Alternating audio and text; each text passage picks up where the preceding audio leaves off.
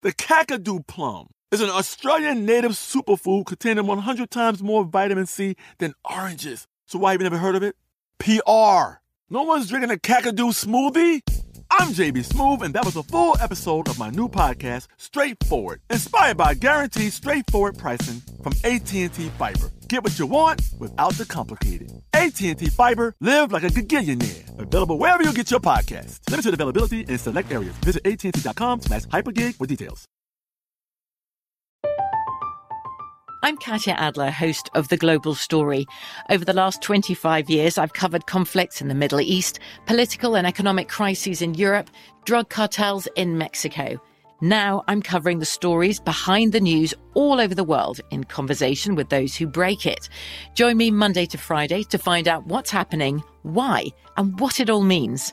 Follow The Global Story from the BBC wherever you listen to podcasts.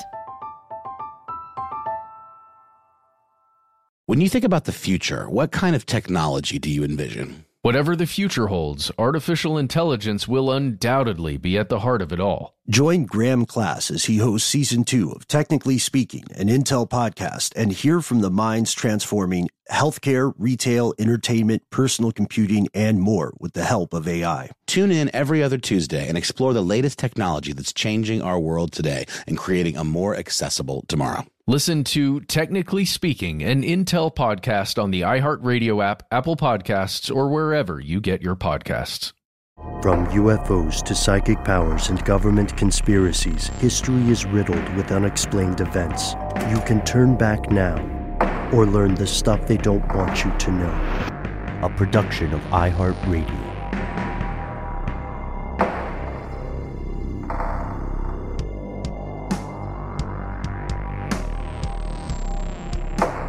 Hello, welcome back to the show. My name is Matt. My name is Noel. They call me Ben. We're joined, as always, with our guest producer, Max Freight Train Williams.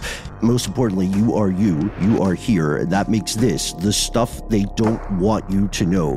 This is quite a fascinating conversation that we're bringing to you today, fellow conspiracy realist. It contains some frank and graphic discussion of violence and possibly ongoing conspiracy. We're not diving into this alone. We are joined with a returning guest, the award-winning host and producer, creator of Sleepwalkers, creator of Forgotten Women of Juarez, and a personal friend of the show, Oz Woloshyn. Oz, welcome back, man. Thank you so much for having me. It's always such a pleasure, Ben and Noel and Matt. Thank you. Oh, yeah. We, this newest project of yours, Silence the Radio Murders, speaks to something that I think will fascinate all of our fellow listeners, because it's a story that maybe people in the West were aware of in the broad strokes, but this is one of the only in-depth, sophisticated reporting pieces that I have personally encountered on this. And maybe that's where we start. Let's see, Matt made a great point off air. Maybe we start with the lay of the land of Haiti, because for a country that is so close to the U.S., it's astonishing how little a lot of people know about it. Absolutely. I mean, Haiti is, a couple of 100 miles off the coast of Florida. It's half of an island that was formerly known as Hispaniola. The other half is the Dominican Republic. And it has both one of the most romantic and inspiring histories of any country in the world, and also the most tragic. It was a French slave colony, and in 1804 there was a slave rebellion led by a man called Toussaint Louverture, which overthrew Napoleon's armies. It was the first and only fully successful slave rebellion that gave birth to a nation. And so Haiti has this enormous sense of pride and dignity and a celebration of that revolutionary spirit. At the same time, the country has never really been allowed to be forgiven for throwing off its colonial masters. So one of the things that probably a lot of people are aware of is this issue of reparations. Haiti had to actually pay reparations to France for almost 100 years, I think, in return for its freedom. Isn't it the slaves that usually get the reparations? It seems a little backwards. It should be. It certainly should be. And the French, basically, their navy threatened to blockade Haiti's port and prevent it from trading unless they paid these reparations. So then, obviously, and please interrupt me because I don't want to just be going on and on, but then as French colonial power receded, US colonial power rose. And there was something called the Monroe Doctrine in the early 20th century. The Monroe Doctrine basically asserted that the United States couldn't allow any European colonial powers to have any purchase in its, backyard, i.e. Central America, Latin America, and the Caribbean. And, in some sense, maybe fine, but what that practically meant was it wasn't they wanted to necessarily free these countries from European colonial influence. It was just that they wanted to replace the colonial influence with their own. And so Haiti, which many people don't know, was actually occupied by American troops from 1915 to 1934. General Smedley Darlington Butler. Exactly right. Yes, who I know is the subject of another one of your investigations. And was it him who had that appalling quote about fancy that, black speaking French? That was the extent of his knowledge of Haiti when he was administrating it. Yeah, he was a real pill, that guy. Problematic figure, and unfortunately not uncommon in the larger sort of landscape of colonial powers and hegemonic ambitions, or ambitions to be the hegemon. And this, I think you've done a beautiful job sort of painting this picture. If we fast forward a bit, we know that those problems have intergenerational ramifications that continue, unfortunately, today. A lot of people in the Haitian diaspora, they moved away from their homeland to other countries, usually to closer countries, sometimes to other things in the Francophone sphere. And a lot of people ended up in Miami, in a place called Little Haiti, where our story takes place. That's exactly right. So basically, in the 60s, this guy, Francois Papadoc Duvalier, emerged as the president of Haiti. And he was initially quite popular because Haiti is predominantly black, but had been ruled by this what was called the mulatto elite, which was French and black mixed families essentially. And Papadoc was a doctor who was actually worked with the Americans and brought some quite important medical innovations to Haiti, and was a preacher of this thing called negritude, which is like black gratitude, I guess. And so he was very, very popular with the kind of working class Haitian black population. But he quickly took a very, very nasty turn and became one of the most brutal and wild and perverse dictators of the 20th century. He had a special torture room in his palace with a peephole installed so that he could watch people being tortured to death. I mean, the guy was really appalling. Is this where the tauntaun comes in? Yeah, so he didn't trust the army because the army was run by this mulatto elite. So he basically founded this private militia called the Tonton Macoutes, who were drawn from the poorest people in Haitian society, but they weren't paid, but they were given a gun and told, you can earn your own salary with this gun. And that was So mercenaries, essentially, like unpaid mercenaries. Unpaid mercenaries, exactly. And preying on the population. So it was a horrible time. Baby Doc, Papadoc's son, who was 19 years old, succeeded his father. He was a playboy, actually got Haiti involved in the cocaine trade with his big innovation to fund his lifestyle as a transshipment point between Colombia and Miami. But the Duvaliers were really, really brutal, and a lot of people fled to Miami to get away from them. The Duvaliers also, we should know, because I'm sure we'll come on to this, were kind of supported from time to time by the US, whose biggest fear, which hangs over this whole story, was Haiti becoming another Cuba. And the Duvaliers and many people who succeeded them were very successful in playing that fear to get what they wanted. But yeah, Miami became this hotbed of revolutionary Haitians, effectively, who had fled the Duvalier regime. Many of them had fled for things like speaking out loud or criticizing the Duvalier regime. They risked their lives on boats to come to Miami. But it was this self-selecting community of, smart, active, ideologically driven people who had been willing to risk their life at sea rather than be silenced. And then they got to Miami, and go figure, they started talking, and they found this very interesting moment in Miami media history where AM radio was being parceled up and sold by the hour. And so you could buy airtime for $200 an hour. Like public access, essentially, or cable, whatever, anyone could have their own show if they could pay up. Exactly. But for hundreds of dollars, right? Yeah, a couple of $200 an hour, I think. Wow. So they had to do advertising. They had to basically, again, they had to figure out how to make it work. So they did a lot of advertising for local businesses, that kind of thing. But they also used these airwaves to basically call out the influence of the Duvaliers and their successors, both in Miami and more widely in the US, and to call for regime change and to finance regime change. They were actually raising money in Miami using the radio to send to the opposition movement in Haiti.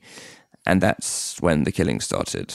Yeah, because it's almost like there's this illusion of safety where you're in the United States. These folks have already risked their lives to get to the United States, and now they have this newfound freedom to speak out. And maybe a sense of security, thinking they can do this, they can affect change, they can send money back home, and that they'll be isolated from this brutal regime back home. But I think maybe the thesis of your show is that maybe not. Yeah, exactly right. Well, yeah, the concept of that Tonton Macoute, right? That the security force, this weird de facto private thing that they've got going on in Haiti, it didn't just exist in Haiti. It also made its way over to the U.S. in some way, right? Or was it, I might be getting this mixed up with FRAP, which is a whole other organization. You're right, Matt. And FRAP and the Tonton Macoutes are basically two sides of the same coin. The Tonton Macoutes kind of evolved into FRAP, which was another extrajudicial paramilitary force, except their job was to buttress the military regime that succeeded the Duvaliers. But yeah, I mean, they were spies. There were spies in Miami, Tonton Macoute spies, whose job was to keep an eye on the community, make lists, report back on what was going on, because the Duvaliers knew that the only way they could stay in power was to continue to have the support of US and US policy. And so a group of vocal, ethnic potential voters in Miami actually could be quite threatening. And so they were really, there are stories of people bumping into the people who tortured them at the grocery store. But there was basically a campaign of intimidation saying, don't speak, don't raise money, don't put your head above the parapet, don't get involved in organizing here in Miami, because if you do, you'll pay with your life. And that seems to be what happened. And there were also some further ramifications for the population of Little Haiti in terms of their status with the United States, right? Which would determine what the U.S. would do or how the U.S. would treat them, whether they were economic refugees or whether they qualified as political asylum seekers, right? And it sounds like a bit of a legalistic distinction, but from what we understand, that's a huge deal, and that's something that really came to the forefront when people started connecting the dots on the murders. I mean, Oz, could you tell us a little bit about how the first murder occurs, and people already are living in this very tense, very threatening environment, right? No one, as you said, wants to stick their head over the parapet. This is a journalist who has been speaking truth to power. Do people in the Haitian community immediately begin assuming that this was not a random murder? Yeah, so in December of 1990, President Aristide was elected the first ever democratic president of Haiti. And it was a huge moment. There were, basically almost 100% of the population voted for him. The whole island was being, spontaneously redecorated. And particularly the diaspora community in Miami were absolutely thrilled. And the first victim was a radio broadcaster called Jean-Claude Olivier. And he'd been partying on the streets in Miami when the election results were announced. The election was in December. The inauguration was scheduled for February. And in January, in Haiti, there was actually a coup attempt against Aristide by the military to prevent him from coming to power. That failed, but there was a lot of static in Miami as well. The old guard were basically trying to figure out, how do we hold on to our privilege? How do we hold on to our power? And so Jean-Claude Olivier was using his airwaves to basically call these people out to say, like, it's time for change. And he was getting threats into the radio station saying, if you don't shut up, you'll be killed. But he kept going. He had a motto, right? Didn't he have like a personal motto that was, when they tell me to shut up, I'm just going to say whatever I want? I mean, I'm paraphrasing, but essentially this was his whole deal. That was his whole deal, exactly. And but he was also something of a kind of, party guy. He was involved in music promotion. Club figure, right? Like almost like a Studio 54 impresario type Street character. name, Division Star. Division Star, exactly. And a flashy dresser and, ladies' man, all those things. The night he died, he was promoting a Haitian-American band called Top Vice. And what one of the people who was there that night, who was actually a police officer, told us is that he started talking about politics and basically celebrating the election results on stage. And people started booing, and he was kind of bundled off stage. And then as he was on his way to his car, about 4 a.m, he got shot assassination style with several bullets, some of which lodged in his body and some of which lodged in the car. Immediately afterwards, there was a little bit of doubt about why he was killed, because honestly, 90s Miami, anyone involved in the nightclub scene was, potentially also involved in the underworld in some respects. There was a lot of cocaine trafficking at the time. And so there was almost like a concerted effort, I would say, to smear Jean-Claude and say that, his death was because he was wrapped up in some kind of shady business. But then just a few weeks later, another radio broadcaster was murdered, Fritz Dorr. Very different profile. He was an immigration paralegal, looked after his disabled brother and 6 children, even more vocal than Jean-Claude on the air. And he was shot dead as he left his job at a driving school in a car park, right in the heart of Little Haiti, which some people saw as a kind of symbolic killing, saying, we can get you even here. And after that second killing, the doubts about the first killing began to recede. Is Dorr's killing the one where we get into a strange tactic by assassins that was noticed by people, where there were wigs involved and dress, like female dress or something like that? Yeah, so the police report, we were able to get it. We did a FOIA and we got the kind of some semi-redacted police report. And it's a really wild document. It's, you can kind of feel the probably Anglo police officers receiving this, fire hose of information and just not really knowing how to process it. So, yes, and that's a Freedom of Information Act request. Freedom of Information Act played along at home. Yeah, exactly. And sometimes they don't redact it as carefully as they should. So there were some like names and stuff which were redacted in some places and not in others. So that was quite helpful. Wow. But yes, I mean, there was in the police report, there's a man dressed in a wig and women's clothing was seen fleeing the scene. And we thought that was kind of a weird detail. We did some research and we found out that was apparently the classic disguise of the Tonton Macoutes, the paramilitary sometimes in Haiti. So that lead never went anywhere, and it may have been... there may have been an assumption this was something to do with the Tonton Macoutes, and that was a kind of way of signaling it. We don't know where that information came from, or because it turned out that in fact the shooters were in a car and they fled the scene in a car, as we later discovered. And we also in Silenced, we start to experience the process of connecting some of these dots. One thing that's really interesting was the first murder with Olivier.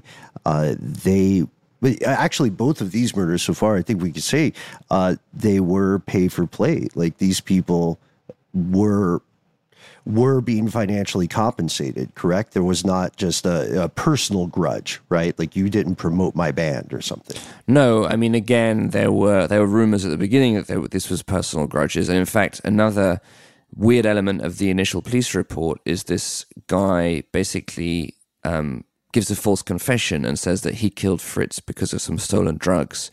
And that information, leaked its way into the community, but that guy actually recanted his confession.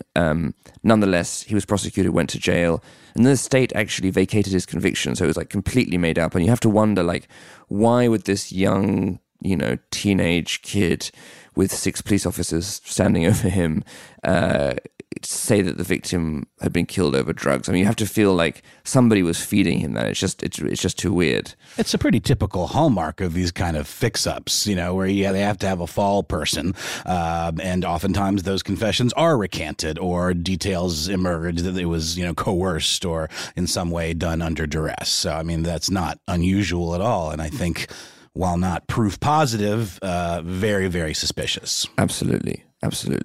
But then, yes, it turned out they were able to, I think we have a relatively high degree of confidence, identify and convict the shooter and the driver.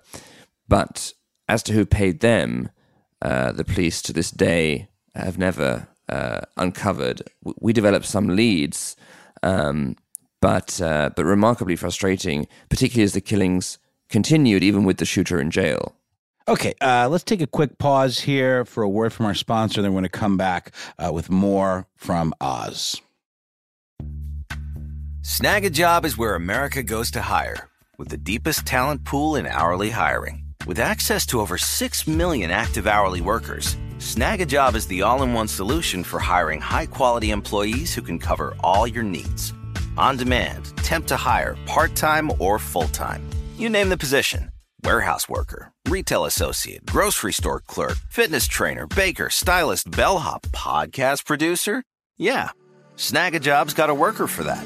With our easy-to-use platform, you're able to seamlessly post and fill available positions quickly with a dedicated customer support team to provide all the help you need along the way. Kinda nice knowing you have a talent pool like that in your own backyard, right? Snag a Job is the partner you need to keep your business running smoothly. So visit snagajob.com or text snag to 242424 to talk to an expert. Snagajob.com, where America goes to hire. From BBC Radio 4, Britain's biggest paranormal podcast is going on a road trip. I thought in that moment, oh my God, we've summoned something from this board. This is Uncanny USA. He says, somebody's in the house, and I screamed. Listen to Uncanny USA wherever you get your BBC podcasts, if you dare.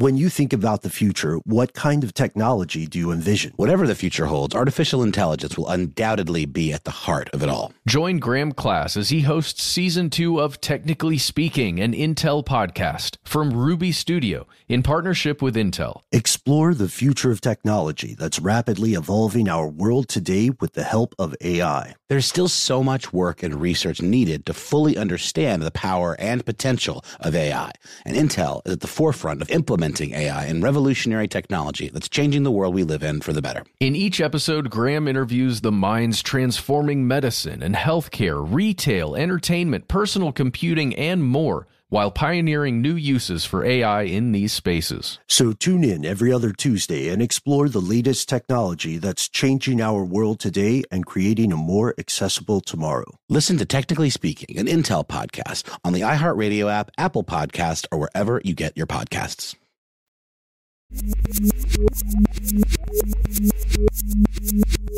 And we've returned with Oz Woloshyn. Let's talk about Louis Thermatus, I think is how you say it. That's right. This is a fascinating character that comes into the story here. He owns a music shop, right? Or a music store. Yeah. But he's also an events promoter or a music promoter of some sort. How I really want to talk about the export of culture, right? Export of music and everything that's happening there, as well as the export of drugs, as Haiti is playing this very crucial part as a midway point, right, to get cocaine into the U.S. Like, how does that all come together, and what part does Louis play? Well, for the sake of legal, Louis, Been there, man. Yeah. Been there. Wait, should we call him something else, Oz? No, I think we use his name in the podcast, so it's fine. But we're very clear that he was never convicted of any crime in relation to these murders or in relation to drug trafficking. We didn't find any evidence, hard evidence, that he was responsible. But there were certainly all of these leads that suggested he knew more. And so we actually we tracked him down. which you can hear in the show. But yes, and the police tried to run a wiretap on him, but it according to a DEA agent, the wiretap was botched. So he was this kind of looming figure in the background. He was accused by the community of being a tonton macoute, which he denied. And he was described by a police officer who he interviewed as a middleman and a distributor. And his business was described as, quote, an extension of the government of Haiti. So that was kind of really fascinating. But yes, I mean, he brought Haitian music, Haitian bands to Miami. And of course, the power of music to bring people together and to have influence in a small community is very strong. And so he's an influential figure. He had money. Again, there were allegations that he was involved in the drug trade, which we didn't corroborate, but certainly he was a person of interest to the DEA. And so stories started to spread that he was in some way involved in the killings. And in fact, Matt, to your excellent question, the tinderbox, at least for the first 2 killings, seems to have been one of his concerts. So this is kind of the elephant in the room for a lot of people who maybe aren't in the Haitian community but live near Little Haiti. They're thinking, like you said, about nightclub lifestyle. They're thinking about drugs, and they may not be fully aware of the way Haiti has become a functioning transit point for the cocaine trade in particular. But it seems that some U.S. forces were very intimately aware of this. And Oz, we have to ask you, how does the CIA show up in this story? Well, it's a complicated one. By the way, I totally put my finger on the scale of that question where I'm like, drugs. Anyway, CIA, what's up? So obviously, we all know about the CIA's history in the 80s involving drugs and weapons and money and fueling, Nicaragua, exactly. Fueling anti-communist militias and death squads. And so, interestingly, the Duvalier regime fell in 1986. Baby Doc Duvalier was never really interested in governing, only interested in, French champagne and fancy clothes and money. And so there was actually a military coup against him in 1986. But the military leaders who succeeded him, many of whom had been trained at the Army School of the Americas in Georgia, which obviously is a well-known CIA recruiting spot. And the CIA listen was to our episode on that. Oh, okay, actually, sorry, I will. That was to everybody else. No, I'm sorry, I should have done that already. That was crazy. But I'm really looking forward to it because you obviously know much more about it than I do. But so they were these military types who took over were some of them were later revealed to be on the CIA payroll. Suddenly, they had a lot of contact over the year with U.S. intelligence. And the CIA put together a report in 1988 saying basically, if Haiti doesn't have strong rule, like a desperate government could turn to the USSR instead. And so this is really late 80s. The CIA is still worried that Haiti might go Cuba's way, 2 years before the end of the Cold War and become a kind of Russian satellite island. And so that informed every part of the CIA's policy in Haiti, which included, having these military leaders on the payroll. It also included setting up this counter-narcotics intelligence force called the SIN, or the acronym was SIN, which was probably a little bit unfortunate. Bit on the nose. And these SIN leaders became basically, because they had, untrammeled power in Haiti, they became the favored liaison of the Colombian cartels, and drug trafficking through Haiti just exploded at this time. And so you had this ironic situation where the CIA's sort of chosen partners in terms of governance and intelligence were also operating on behalf of the Colombian cartel. And there's one very telling story that actually isn't in the podcast, but it's kind of fascinating, which is there was a DEA bust in 1991 of a relatively high-ranking SIN person, and the DEA guy basically nailed down how this guy was involved in Colombian cocaine trafficking, and it for the DEA, it was like a big moment. They thought they were going to finally unwind this network. But then the DEA agent got a death threat called into his home by somebody who identified himself as the superior of this SIN agent, i.e. like one of the leaders of the military junta. And rather than any response from the US, the guy was just immediately evacuated and the investigation was over. So it does beg these questions as to, I would say, competing priorities. The DEA was sort of basically trying to do gumshoe law enforcement, seemingly, but the people they were investigating evidently had protection from a much more senior agency, I think the CIA. And that's sticky too, because this is, I'm really glad you're bringing up this story about these events of the 90s, because there's a continual thing, a continual implication and mystery about people being somehow protected. And Matt, I know that that probably spoke to all of us, right? Especially it comes to a head in a very interesting interview in episode 5. Right. There's, in particular, I'm thinking about that. How does this protection work? Does it seem that there truly are these shadowy forces that are saying this person is untouchable? Well, our big question was, these 4 murders that happened in Miami, where the shooter and the driver in the first 2 murders went to jail, but nobody else ever, not the shooters in the second cases, certainly not the intellectual authors.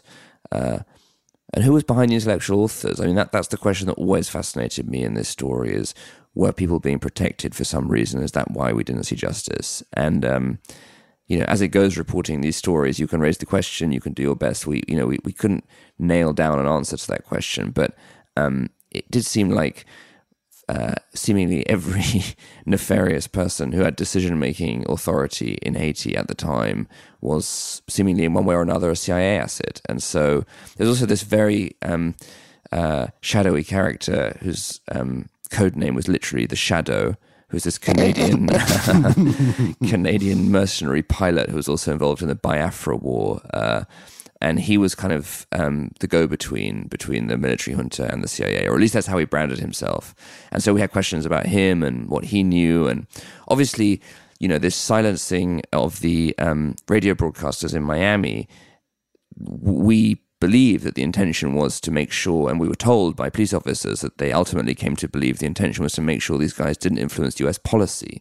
So it was crazy to think that these like very local murders on the streets of this ethnic neighborhood in Miami could have tentacles that raise exactly the question you just raised, Ben. But we got some interesting stuff in the podcast, so definitely listen. But we weren't able to fully nail them down, unfortunately.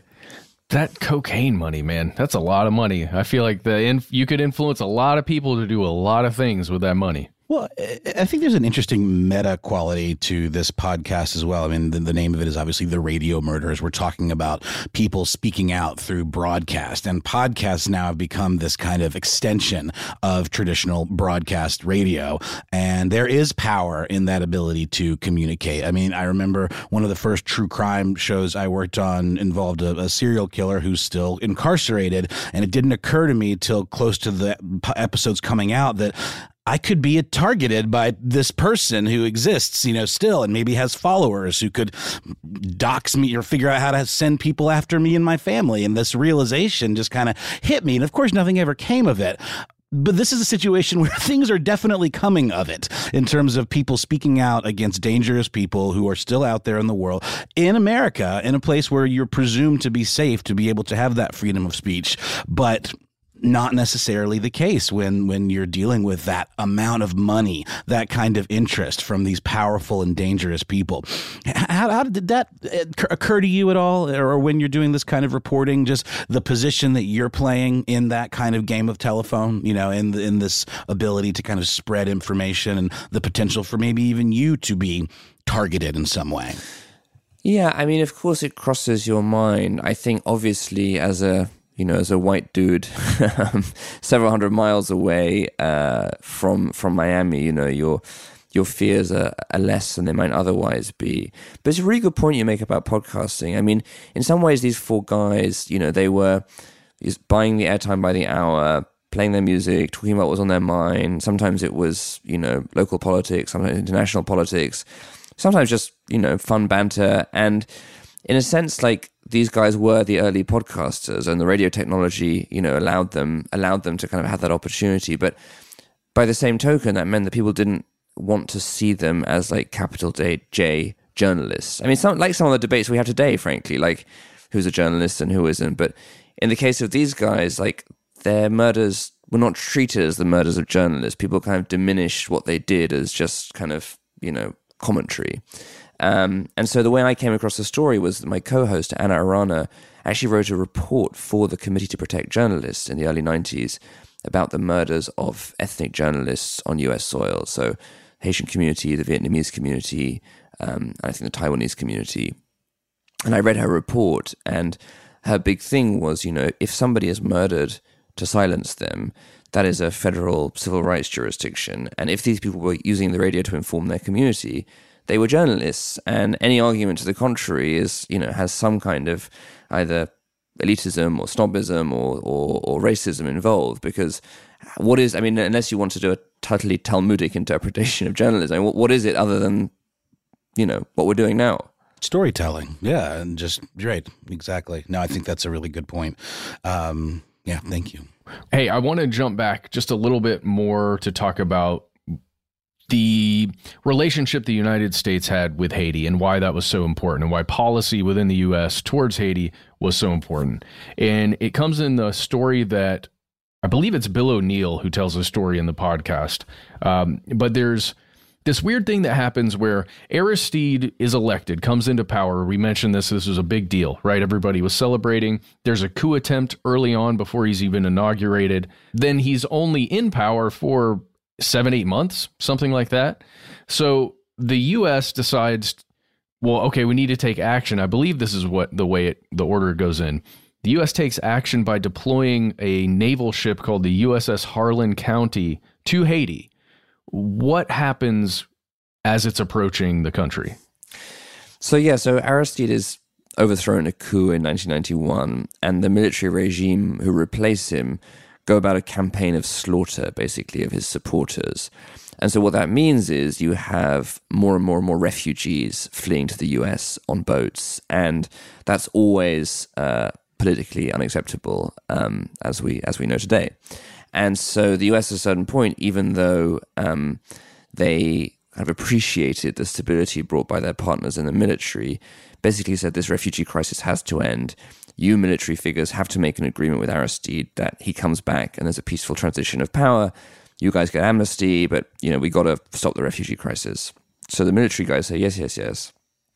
And the US send a ship to prepare for the arrival of Aristide with some Marines and basically making sure that he's not killed when he gets off his boat, which is coming in a week later.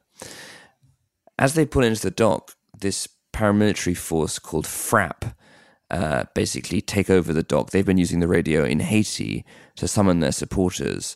And they basically make this wild scene on the dock, and they're chanting. This was like a week after Black Hawk Down in Somalia as well. If you land the ship, this will be another Mogadishu. This US diplomat arrives on the dock to try and defuse the situation. They hold him at gunpoint. They hold him hostage. And the ship, Bill O'Neill, as you mentioned, is watching this. He's a UN human rights observer from his window. And he just sees the USS Navy ship just turn around and disappear back over the horizon to dock where it came from, which ironically enough is Guantanamo Bay. And so that's it. No return of Aristide. And what's quite remarkable is that FRAP, the leader of FRAP, was also a CIA asset, and he claimed the CIA knew in advance of his plans at the dock, and that he'd assured them that no American life would be hurt. But they let it go Constant, ahead. right? Yeah, Constant, yeah. But it's so nuts to me that action was only taken, at least the way I understand it, action was taken to send that ship because of optics, right? That ultimately it feels that way, right? Because the policy is to maintain the power that's there in the military. Exactly. And Aristide, while he was in exile, was basically, a lot of pressure was put on him in return for being sent back to accept various economic reforms, to give amnesty to his political opponents. So he eventually did go back, but many people say that he was a different person. And so, yes, the optics of having him in power could stem the refugee crisis, but the policies that he wanted to enact the first time round, he had to basically eschew as a condition of being allowed to go back. And those policies were policies of the left: redistribution, reform, military reform, disbanding the military, things which were extremely unpopular to the powers that be, and frankly, they're some of their allies in the US. I think that's one of the key points to tease out here, although it may already seem wild to some of us listening today to start with a brief history of Haiti and then go to a series of, as you said, 4 murders. And then all of a sudden, this rabbit hole takes us to talking about the dirty, dirty business of the intelligence game, right? The way that this web connects is endlessly fascinating to me. I think one of the questions people will ask at this point is, does it seem that the U.S. practices toward Haiti are meant to keep the country down, or are they meant to push it toward a certain ideological vision? Like that, you said they don't want another Cuba, right?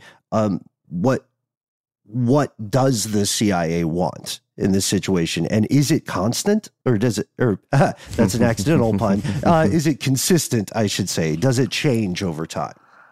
I think that's a great question. And I don't think there's an evil genius saying, how do we make Haiti's future as difficult and terrible as possible. I think that's a downstream outcome of other types of decisions. That said, a police officer in Miami did tell us that having chaos in Haiti basically allowed the US to continue to exert maximal influence, because an unstable country with a small elite, a military elite and business elite, which to all the world looks like it's, quote unquote, whole country. There's not a civil society resistance to the imposition of whatever the powerful neighbor's whims are, because it's being relied on for humanitarian aid and for, weapons and all those kinds of things. So, the last project I worked on was about Mexico and the murders of women on the El Paso Juarez border, which you very kindly had me on the show to discuss. And it's not great being a much poorer country in the backyard of a much bigger and richer one. And one of the guests we spoke to on the podcast, who's Haitian, compared it to the situation in Ukraine, which I thought was extremely provocative, but basically saying what Russia would not allow Ukraine to come into the Western sphere of influence. And she was saying it's the same for Haiti. So, that's a hot take, but provocative. And we're going to pause for a word from our sponsor. We'll be right back with Oz Woloshyn and Silence the Radio Murders. Snag a Job is where America goes to hire, with the deepest talent pool in hourly hiring. With access to over 6 million active hourly workers, Snag a Job is the all-in-one solution for hiring high-quality employees who can cover all your needs. On demand, temp to hire, part-time or full-time. You name the position. Warehouse worker, retail associate, grocery store clerk, fitness trainer, baker, stylist, bellhop, podcast producer? Yeah, Snag a Job's got a worker for that. With our easy-to-use platform, you're able to seamlessly post and fill available positions quickly with a dedicated customer support team to provide all the help you need along the way. Kind of nice knowing you have a talent pool like that in your own backyard, right? Snag a Job is the partner you need to keep your business running smoothly. So visit snagajob.com or text snag to 242424 to talk to an expert. Snagajob.com, where America goes to hire. From BBC Radio 4, Britain's biggest paranormal podcast is going on a road trip. I thought in that moment, oh my God, we've summoned something from this board. This is Uncanny USA. He says, somebody's in the house, and I screamed. Listen to Uncanny USA wherever you get your BBC podcasts, if you dare.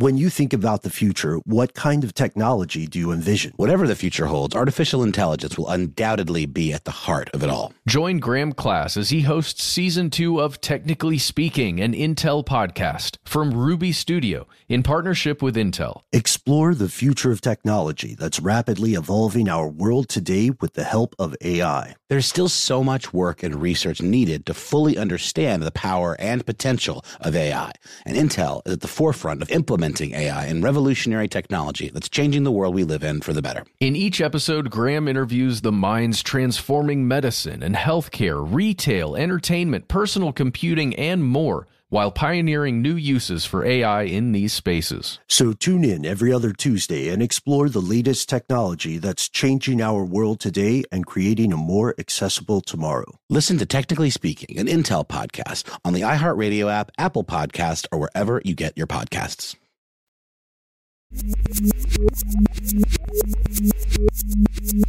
And we have returned. Let's jump right back into our conversation with Oz.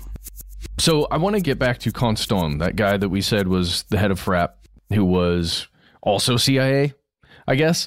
And it's a question about power projection. It's interesting to me the tactics this individual would use to incite fear in people who opposed him, as well as incite, I don't know, some kind of fervor in people who were following him.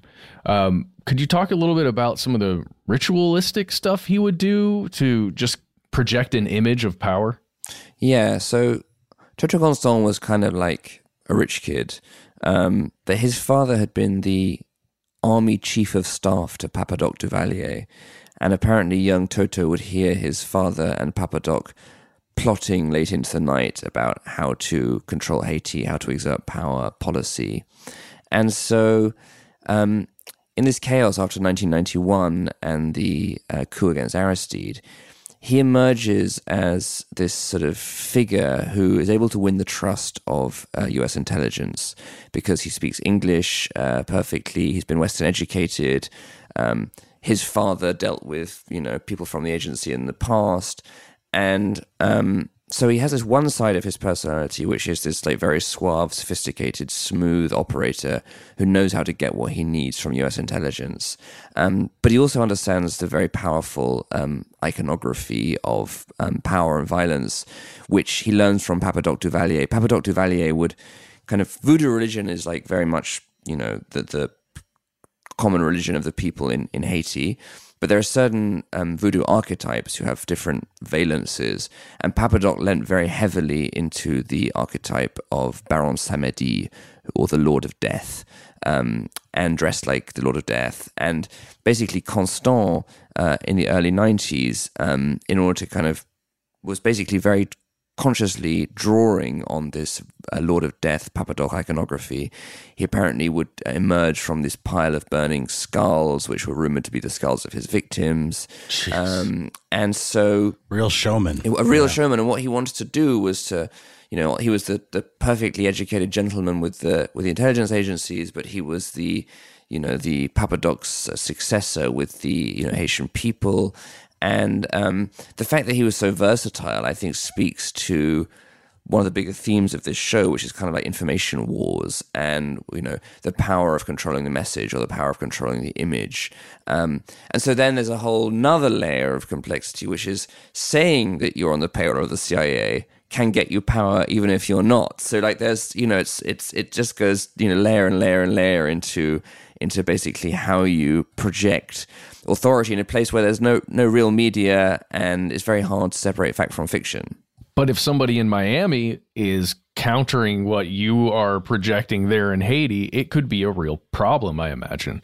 Like, and just that concept of undermining a message all the way over in a different country is so fascinating to me. And I just feel like when you are all out projecting an image that may not be true, it is very, very dangerous to have a journalist saying the true things, no matter what they are. And state powers know this. I mean, I'll say the quiet part out loud. Check out Voice of America. You know what I mean? Ask why they do what they do, where they do it.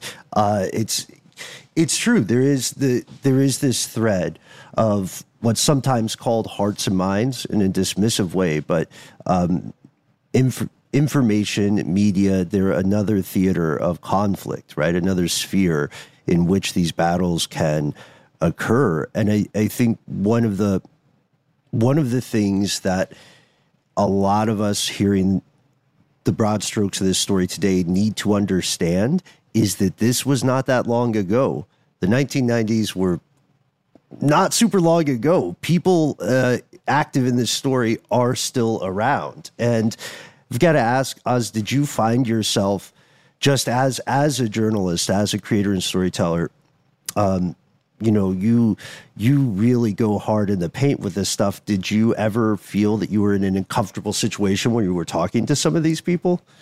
Yeah, a couple of times. Certainly when we went to go and doorstep Mr. Thermitus, that was pretty uncomfortable. But we had another interview, which, and we were kind of expecting that to be a bit scary and uncomfortable, so we prepared for it. So that was one thing. But we had another interview with a source in Miami who basically went crazy and started shouting like the people you're reporting on were filth, they were scum, they were drug dealers, and what are you doing wasting your time? And it was kind of quite shit, like shook us up a little bit. And we were like, well, what, like, but what we realized was like the contest over the interpretation of this story is still relevant. And so he was somebody who was very much, I would say on the other side of this divide. And so the kind of litigation as to why these people were murdered and who killed them kind of remains relevant. So that was pretty fascinating. And then, of course, while we were in Miami on one of our reporting trips, I think the president of Haiti, Jovenel Moïse, was assassinated. And that made us think as well, okay, I mean, this has all of the same hallmarks in terms of drugs, in terms of US intelligence, in terms of like control of the region.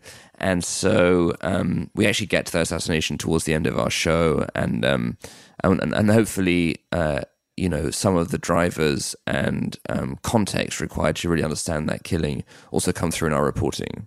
When I hear stories like this and this kind of reporting and seeing the red threads that run throughout it and the connections to the United States and the kind of, covert parts of the United States government, I think the U.S. likes to project itself as having this moral high ground, as like being this moral authority in the world.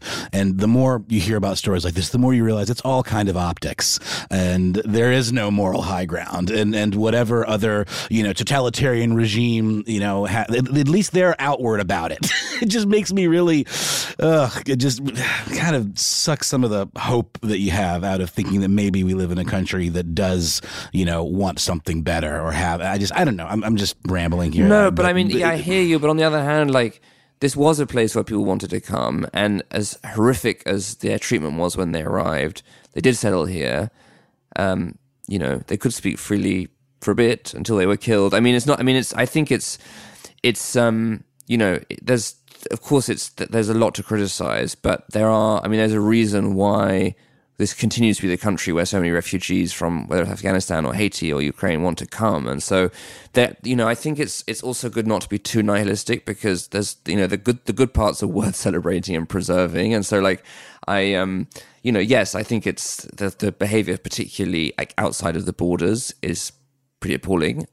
And Guantanamo, funny enough, when Haitian refugees in the 90s were fleeing, if they were intercepted at sea, they were actually sent to Guantanamo and held there while their case was being processed. So the use of Guantanamo as a detention center post 9/11 was also kind of, I would say, tried out during this period of Haitian history, which is quite intense to think about.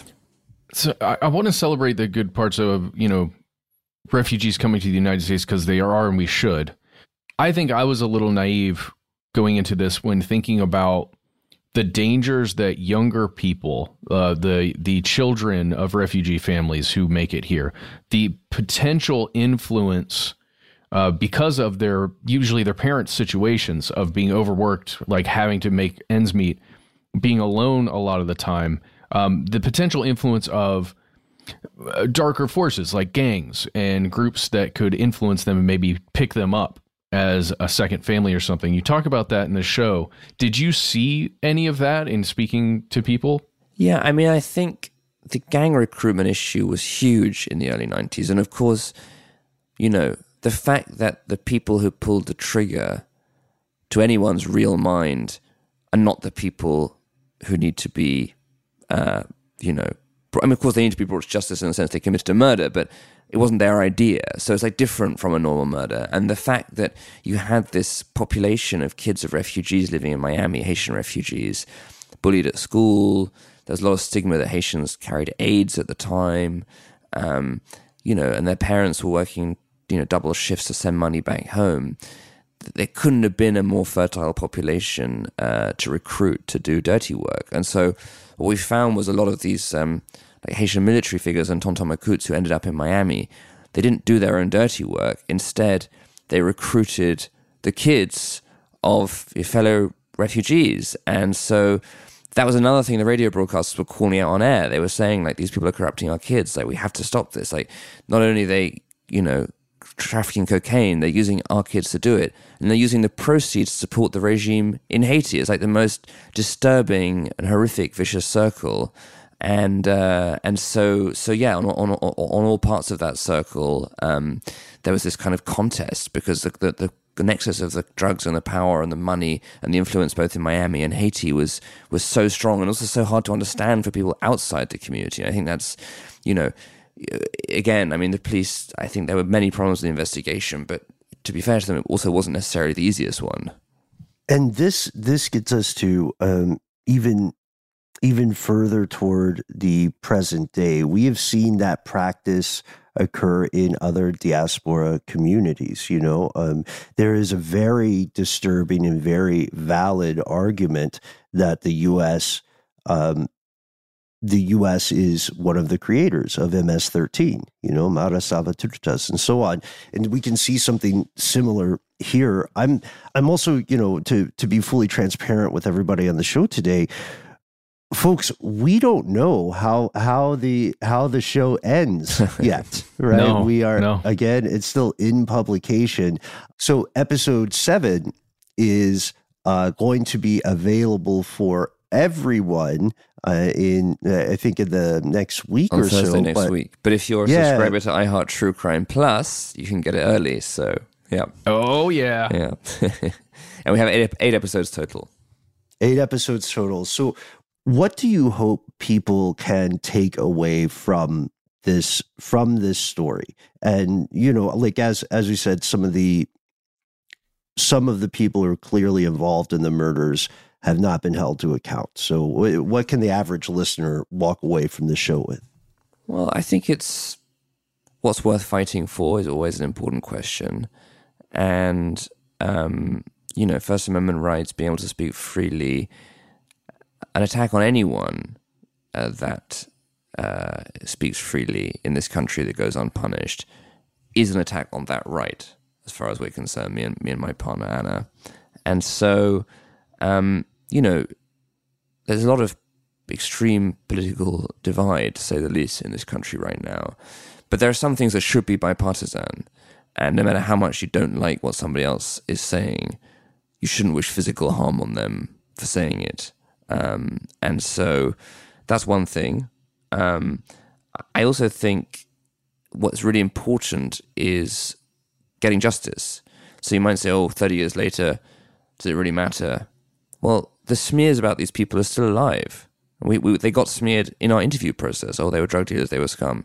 But all of our reporting suggested the opposite. So categorically answering who is responsible for this is very important. And then thirdly, I mean, I don't know what you do with the information, but I think just the awareness that these bigger forces of geopolitical power can be at play in the most seemingly surprising places, I just find personally very fascinating. That's what drew me into the story. There's this brilliant Joan Didion quote. She wrote this book, Miami, about the CIA's successful attempts to, foment the anti-Castro invasionary forces in Miami. And she has this line, decisions taken in Washington from time to time leave a certain residue on the board. And that phrase, a certain residue on the board, is that unfortunately is what the victims of these crimes were as far as Langley is concerned. You know what left some residue on my board? Your theme song. Can you tell us a little about the theme song? It's so good. Oh, I'm so happy you like it. It's actually a friend of mine who called Oliver Rodigan, aka Cadenza.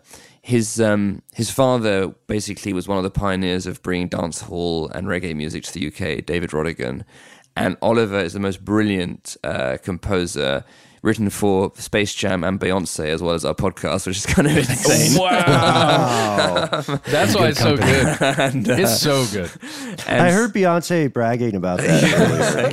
Exactly. He asked her not to talk about it, but sometimes. How can you not? No, I'm with you, Matt. It has a very visceral quality that evokes the themes of the show, and that's not easy to do in a instrumental piece of music. So it's cinematic. Very much, kudos to that, and the whole score, and just the whole production. It's really something to be incredibly proud of. Well, thank you. Do check out the show, folks. We talk about these things when they are important to us and when we feel like there is a story that needs to be told. And this is very much the case with the Radio Murders. So, Oz, we've got to let the people know, as we mentioned at the top, you have many other projects that you have worked on, some of which we've discussed at length here on Stuff They Don't Want You to Know. For the curious, where can they learn more about your work? Where can they hear this show? Where can they find your other projects? So this show is called Silence, the Radio Murders, and you can find it wherever you get your podcasts, especially iHeart Podcast app and iHeart True Crime Plus. Love our partners at iHeart. And then as for our other work, I've actually recently launched a production company with my partner Mangesh, who you all know very well. Mango? Love dearly. Big fan. And the production company is called Kaleidoscope. You can find all of our shows on www.k-scope.com. And I think our Twitter is Kaleidoscope Podcasts. So this is honestly a little darker in tone than much of what we do at Kaleidoscope. Our next show is about this leftist Greek bank robber who robs the rich to give money to the poor in Greece. As it happens, he is also on some Interpol list and very high up on the agenda of US intelligence because of the fears about leftist contagion in Europe. So we can never fully resist. Oh no! But that one's and we have one about the last Soviet cosmonaut who got trapped in space when the Soviet Union fell. And we always we're so excited to have a chance to talk about our shows on other wonderful shows like this one. So thank you. I also highly recommend Wild Chocolate, and I, in full transparency, I do make a small cameo on Mangesh's project Skyline Drive, which is ostensibly about astrology, but I don't want to spoil any more than that.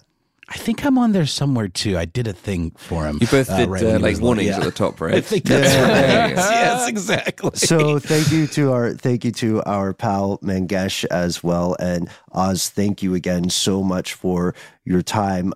We are right there with you, folks. We can't wait to see or hear, I should say, the conclusion of this incredibly distressing, profoundly important tale. In the meantime, let us know what you thought about this interview, your thoughts on this and other stories we cover on the show. You can find us on various social media platforms of note. We are Conspiracy Stuff on Twitter, YouTube, and Facebook. Conspiracy Stuff Show on Instagram and TikTok. If you want to give us a call, dial 1-833-STDWYTK. It's a voicemail system. Please give us a cool moniker, just not your government name. Just keep that anonymity there. And you've got 3 minutes. Say whatever you want. If you want to say more than that, why not instead send us a good old-fashioned email? We are conspiracy@iheartradio.com.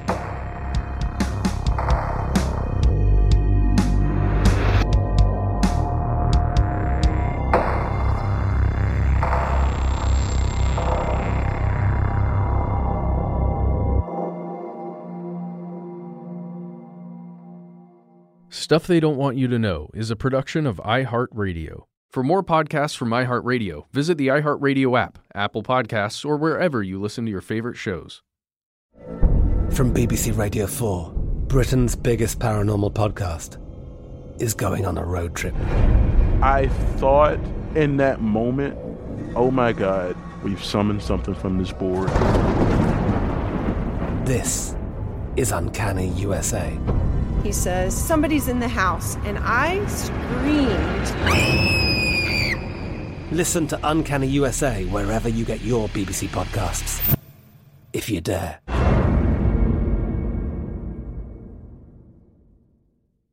Dealing with pests can be a pain, but relax. Terminix can help. Because when pests show up, so does Terminix. With over 95 years of experience, they have what it takes to take on any pest problem fast. If your home or business has pests, don't stress it. Terminix it. Visit Terminix.com to book your appointment online today. That's TERMINIX.com. Rev up your thrills this summer at Cedar Point on the all-new Top Thrill 2. Drive the sky on the world's tallest and fastest triple-launch vertical speedway. And now, for a limited time, get more Cedar Point fun for less with our limited-time bundle for just $49.99. Get admission, parking, and all-day drinks for one low price. But you better hurry, because this bundle won't last long. Save now at cedarpoint.com.